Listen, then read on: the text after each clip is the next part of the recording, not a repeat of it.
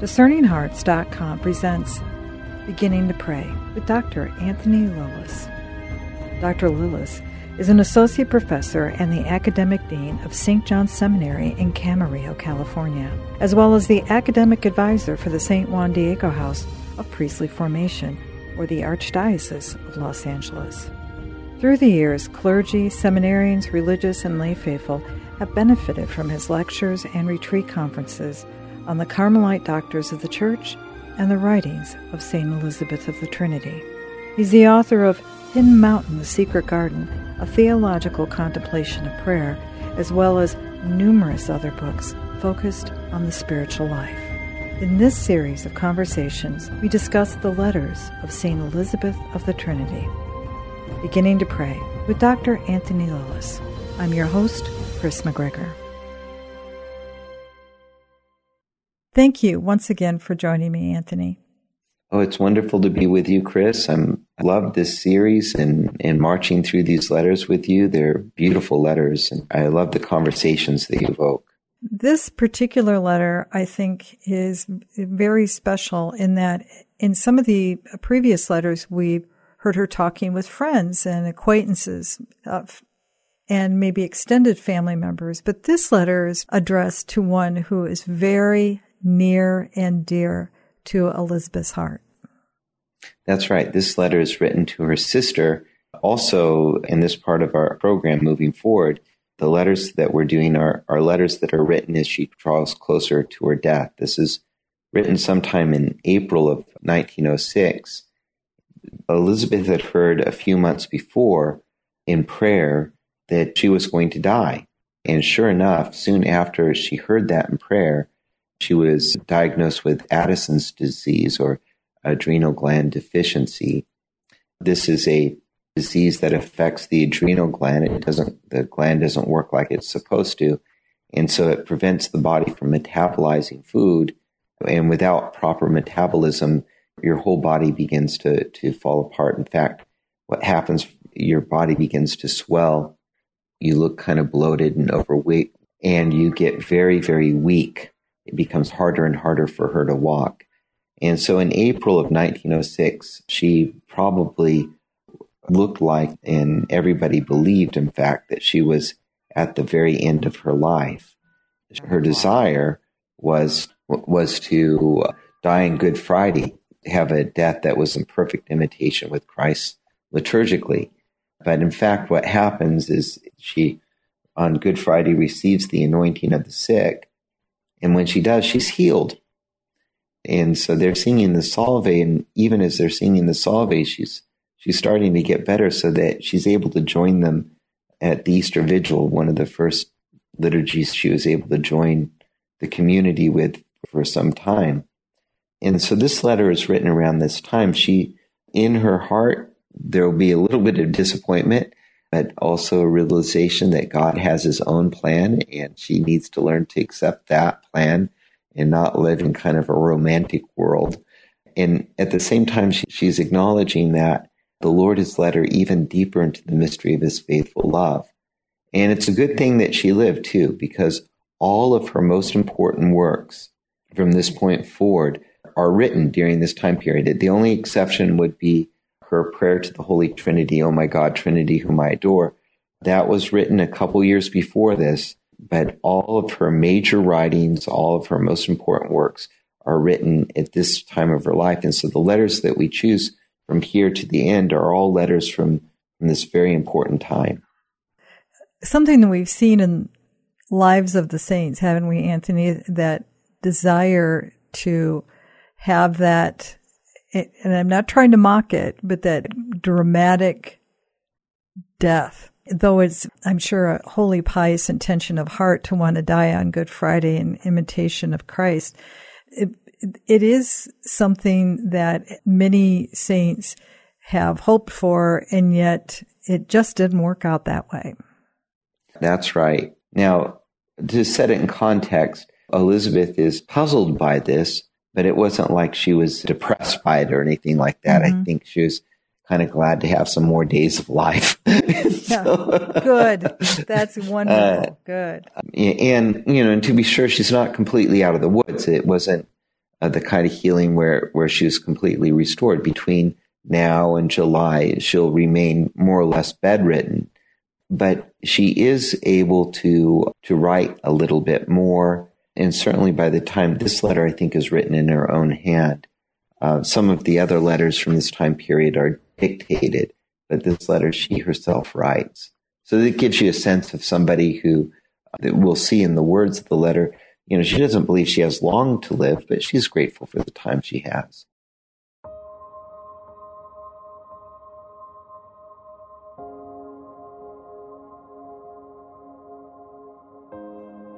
Around the end of April 1906,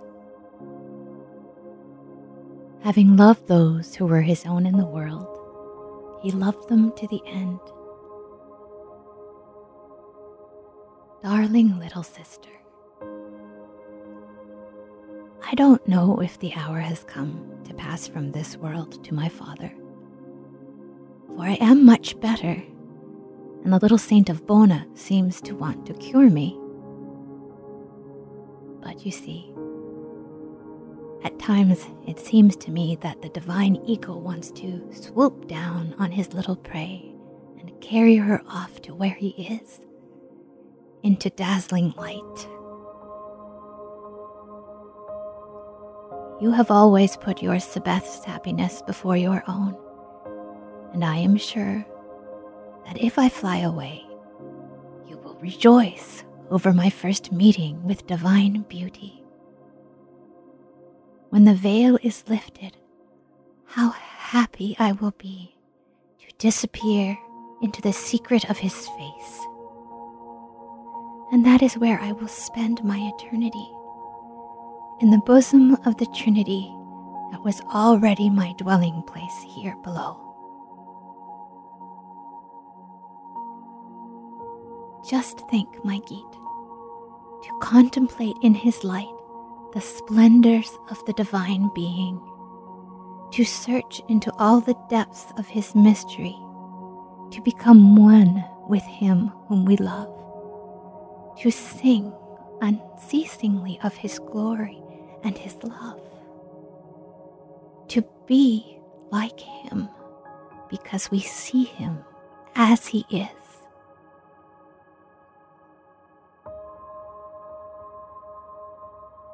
Little sister, I would be happy to go up above to be your angel. How jealous I would be for the beauty of your soul that I have loved so much already here on earth. I leave you my devotion for the three, to love. Live within, with them, in the heaven of your soul. The Father will overshadow you, placing something like a cloud between you and the things of this earth to keep you all his. He will communicate his power to you so you can love him with a love as strong as death. The word will imprint in your soul, as in a crystal, the image of his own beauty, so you may be pure with his purity, luminous with his light. The Holy Spirit will transform you into a mysterious lyre, which in silence, beneath his divine touch, will produce a magnificent canticle to love. Then you will be the praise of his glory I dreamed of being on earth. You will take my place.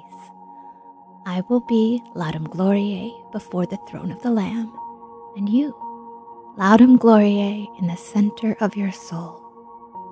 We will always be united, little sister. Always believe in love. If you have to suffer, think that you are even more loved, and always sing in thanksgiving. He is so jealous for the beauty of your soul. That is all he has in view. Teach the little ones to live in the sight of the Master. I would love for Sabeth to have my devotion to the three. I will be at their first communions. I will help you prepare them. Pray for me. I have offended my master more than you think. But above all, thank him.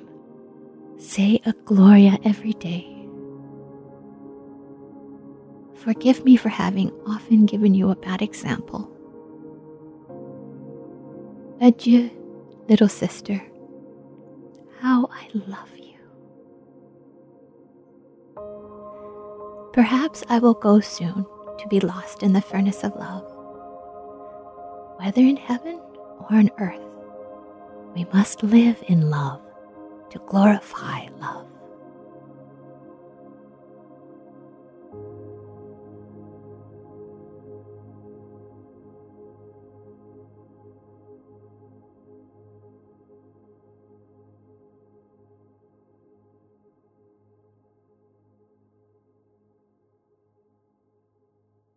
It's a very rich passage.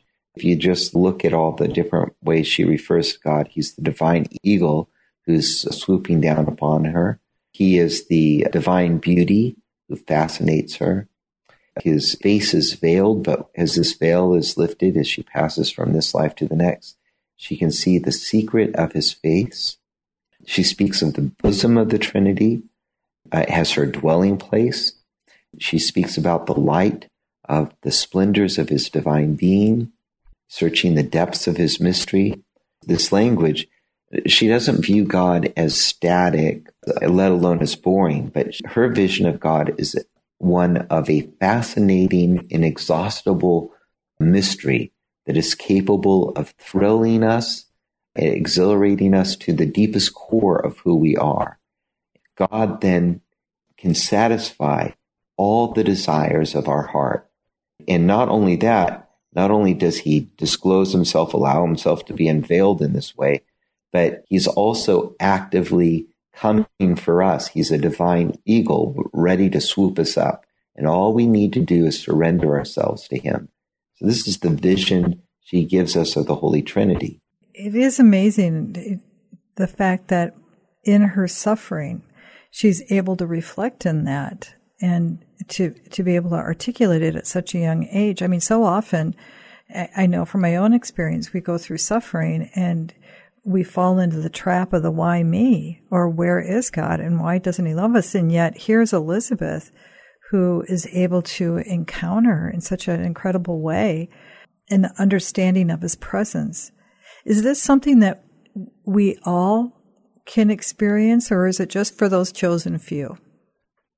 No, I think this is something that the Lord gives us all a foretaste of, and we're more or less conscious of it in this life.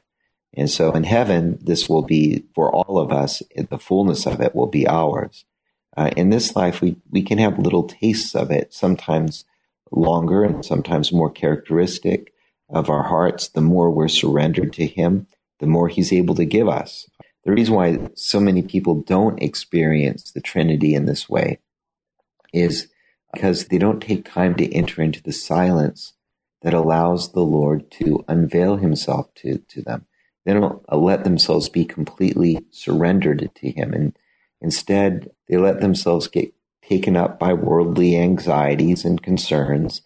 Oftentimes, there's a lot of good reasons for those concerns. I'm not trying to make light of them.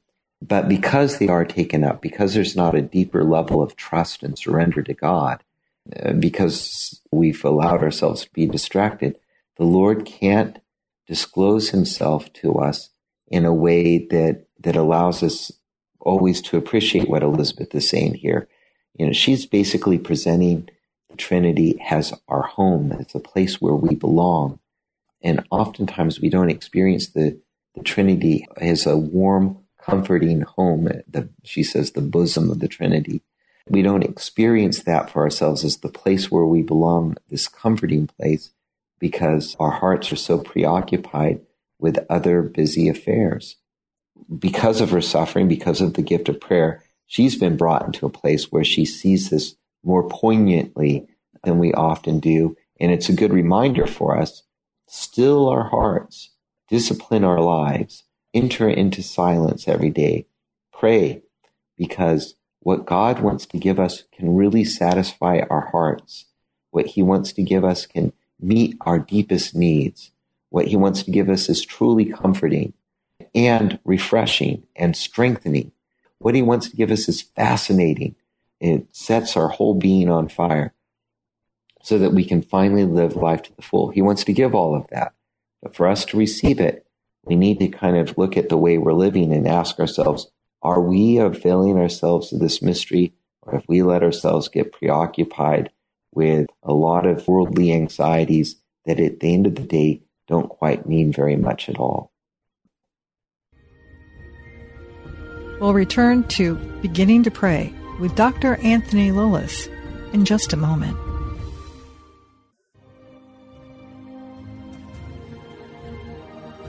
Did you know that you can obtain a free app which contains all your favorite Discerning Hearts programs? Father Timothy Gallagher, Dr. Anthony Lilles, Archbishop George Lucas, Father Mauritius Filde, and so many more, including episodes from Inside the Pages, can be obtained on the Discerning Hearts free app. This also includes all the novenas and devotionals and prayers, including the Holy Rosary and Stations of the Cross, the Chaplet of St. Michael, and the Seven Sorrows of Our Lady, all available on the Discerning Hearts free app. Visit the iTunes and Google Play app stores to obtain your free Discerning Hearts app today.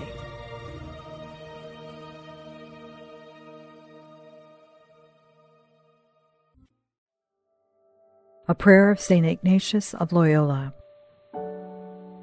Take, Lord, and receive all my liberty, my memory, my understanding, and my entire will, all that I have and call my own.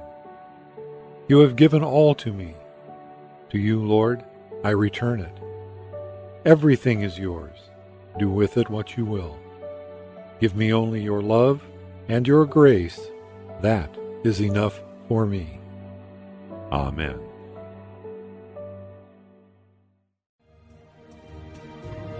Hello, my name is Deacon Omar Gutierrez, and I want to ask you to support Discerning Hearts in a special way. We, Chris McGregor, the board, and I all know that not everyone listening can help financially. We know we have listeners from all parts of the world, and we have made a commitment since the beginning to make the truths shared through Discerning Hearts totally free. So while you may not be able to contribute financially, what you can do is certainly pray, but also give us positive reviews on whatever platform you use to listen to us. If it's iTunes, Android, Stitcher, Spotify, however it is that you get these podcasts, or if you're on YouTube and you like our videos, please give us a good rating and write a review. The more good ratings and reviews we get, the higher our profile, and the more listeners will discover us, listeners who may have the means to contribute in the future. Please consider rating us and writing a positive review today.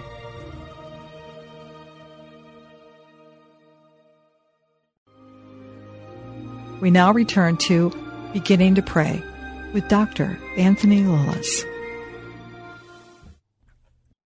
What else can we glean from this letter, Anthony? So who's this little Saint Bonne who seems to want to cure?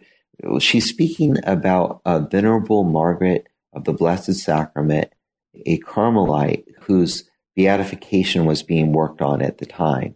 All of the Carmels around France were cultivating a devotion to this Saint Margaret, who lived in the 17th century, was influential for the growth of Carmel in France. And so the community obviously has been asking this or Blessed Margaret at the time, she's Saint Margaret now, pray for Elizabeth of the Trinity for a healing. But do you notice, and this is what I wanted to point out, Elizabeth has an interesting notion of the communion of saints. Like, saints can pray for things and ask God for things, and sometimes they prevail upon them. But God also has his plan too. And in this case, God wants to take Elizabeth up into glory. And at the time, Venerable Margaret is kind of praying to keep Elizabeth on earth. So anyway, it's just kind of a fun thing. Like, the conversations that happen in heaven have an impact on the way we live our lives down here. We oftentimes don't take them very seriously. But Elizabeth, at this stage of the game, she's trying to figure out, no, who was it whose intercession prevented me from going to the Holy Trinity? It was this, a venerable trumped her. She was trumped by a venerable. And she does bring up the angelic realm as well. So Elizabeth has this concept that when she dies, she's going to be able to help people here below. And in particular, she will have a protective mission of her sister. This is also part of the Catholic doctrine of the communion of saints. Death is not more powerful than our love for one another. Death doesn't get the final word. And so those who go before us in the faith, they continue to love us and they continue to bless us with their prayers and their presence in our lives. But always this prayer and presence is in the order of grace and by faith. A saint who stands before the throne of God is able to ask God for good things for the people they love. And Elizabeth is seeing that she will have this precise role for her sister. Little sister, I would be happy to go up above to be your angel. How jealous I would be for the beauty of your soul that I have loved so much already here on earth. I leave you my devotion for the three, to love. Live within, with them, in the heaven of your soul. The Father will overshadow you, placing something like a cloud between you and the things of this earth to keep you all His. He will communicate His power to you so you can love Him with a love as strong as death. The Word will imprint in your soul, as in a crystal, the image of His own beauty, so you may be pure with His purity, luminous with His light. The Holy Spirit will transform you into a mysterious lyre, which in silence, beneath His divine touch, will produce a magnificent canticle to love. Then you will be the praise of His glory I dreamed of being on earth. You will take my place. I will be Laudum Gloriae before the throne of the Lamb, and you, Laudum Gloriae in the center of your soul. We will always be united, little sister. Always believe in love.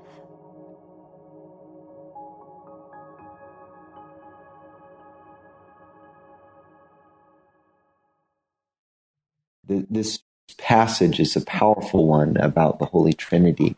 And what she's doing is she's appropriating to each of the persons certain graces, images that kind of help you understand what the indwelling of the Trinity is. The Father is the one who overshadows, who places a cloud between you and the things of the world. Anyone who's taken their faith very seriously knows what this cloud is. Sometimes the cloud is you experience it in frustration because you think you want something and God just doesn't seem to give it to you. And other times you experience this cloud as a blessing, like you realize that there are things that they were close to you. If you were too close to them, they would destroy you. You just can't control yourself. The Father loves you and He protects you from those things. If you let Him, He can protect you from those things that will destroy you. And sometimes He protects you from things that you think you really, really want, and He knows that they won't be good for your spiritual life. And so He overshadows you so that your devotion to the Lord can become strong. And in this overshadowing, He communicates power to your soul. And this power is a power that allows you to love Him. I think today sometimes in our marriages and in our families, we feel so powerless sometimes. And in our powerlessness, we kind of give up.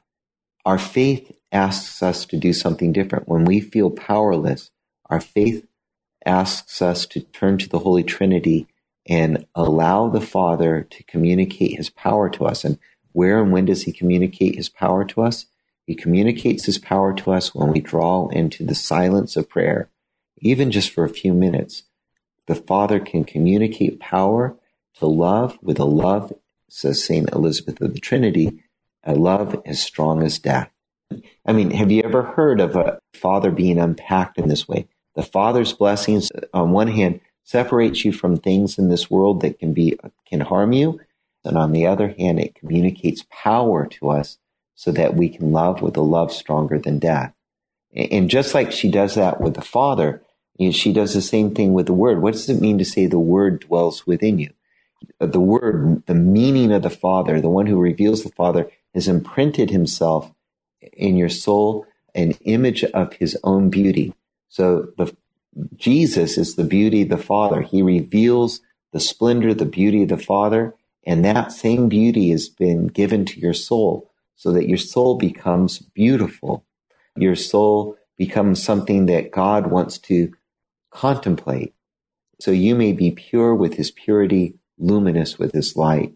And then finally, the Holy Spirit will transform you into a lyre, which in silence, beneath his divine touch, will produce a magnificent canticle to love. The soul for Elizabeth of the Trinity, she's getting this from Teresa. The soul is a musical reality. It's an instrument which God uses to reveal these beautiful melodies that he longs creation to be flooded with. The Holy Spirit is the one who does this great work in our hearts. The Holy Spirit, in fact, makes our hearts musical with the music of eternity, the music of God, the music that is born of silence. It is also something so poignant when she talks about the unity.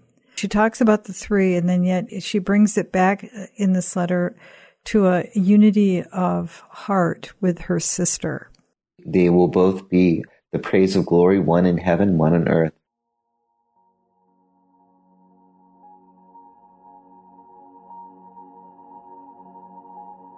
I will be Laudum Gloriae before the throne of the Lamb, and you, Laudum Gloriae in the center of your soul. We will always be united, little sister. Always believe in love. If you have to suffer, think that you are even more loved, and always sing in thanksgiving. He is so jealous for the beauty of your soul. That is all he has in view. Teach the little ones to live in the sight of the Master. I would love for Sabeth to have my devotion to the three. I will be at their first communions. I will help you prepare them. Pray for me. I have offended my Master more than you think. But above all, thank him. Say a Gloria every day. Forgive me for having often given you a bad example. Adieu, little sister. How I love you. Perhaps I will go soon to be lost in the furnace of love. Whether in heaven or on earth, we must live in love to glorify love.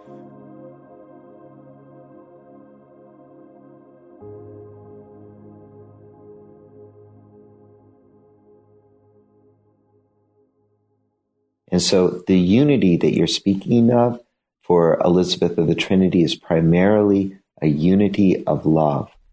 I believe in love, live in love to glorify love. The Trinity, the Holy Spirit in particular, the furnace of love. It's this that kind of is the great gift of Trinitarian devotion. How different is this from a view of the Trinity where the Trinity is looked at as this kind of abstract puzzle that you need to solve? This is a mystery, according to Elizabeth, instead, that communicates a fullness of love and communion that you can give to your loved ones, that you can form your children in. Anyway, it's just a beautiful, powerful way of approaching the Trinity, freeing us from kind of a way of understanding our faith that is perhaps a little bit too cerebral. This one is very experiential. Once Carmelite nun said she's existential, and there's a way in which her devotion to the Trinity is existential. She is aware of the Trinity, has a reality that fills our existence with love. Any further thoughts, Anthony? I think, by way of conclusion, we're coming into a beautiful stream of letters in part of our program, and I'm looking forward to unpacking them. And in particular, I'm hoping that as we go forward, we might receive or really hear those words that Elizabeth wrote to Margaret in this letter, or Geet, she calls her. I leave you my devotion for the three to love. Live within them in the heaven of your soul. I hope that this is, in this part of the program, this becomes something that we receive more and more, a gift that we receive more and more, because if we live in the love of the three, if we live in the love of the Father and the Son and the Holy Spirit, it can totally change and transform our lives. Thank you so much, Anthony. Thank you. It's been a gift to be with you. You've been listening to Beginning to Pray with Dr. Anthony Lilles. To hear and or to download this episode, along with hundreds of other spiritual formation programs, visit discerninghearts.com or download the free Discerning Hearts app located at the iTunes and Google Play app stores. This has been a production of Discerning Hearts. I'm your host, Chris McGregor. We hope that if this has been helpful for you, that you will first pray for our mission, and if you feel us worthy, consider a charitable donation, which is fully tax-deductible, to help support our efforts. But most of all, we hope that you will tell a friend about discerninghearts.com and join us next time for Beginning to Pray with Dr. Anthony Lilles.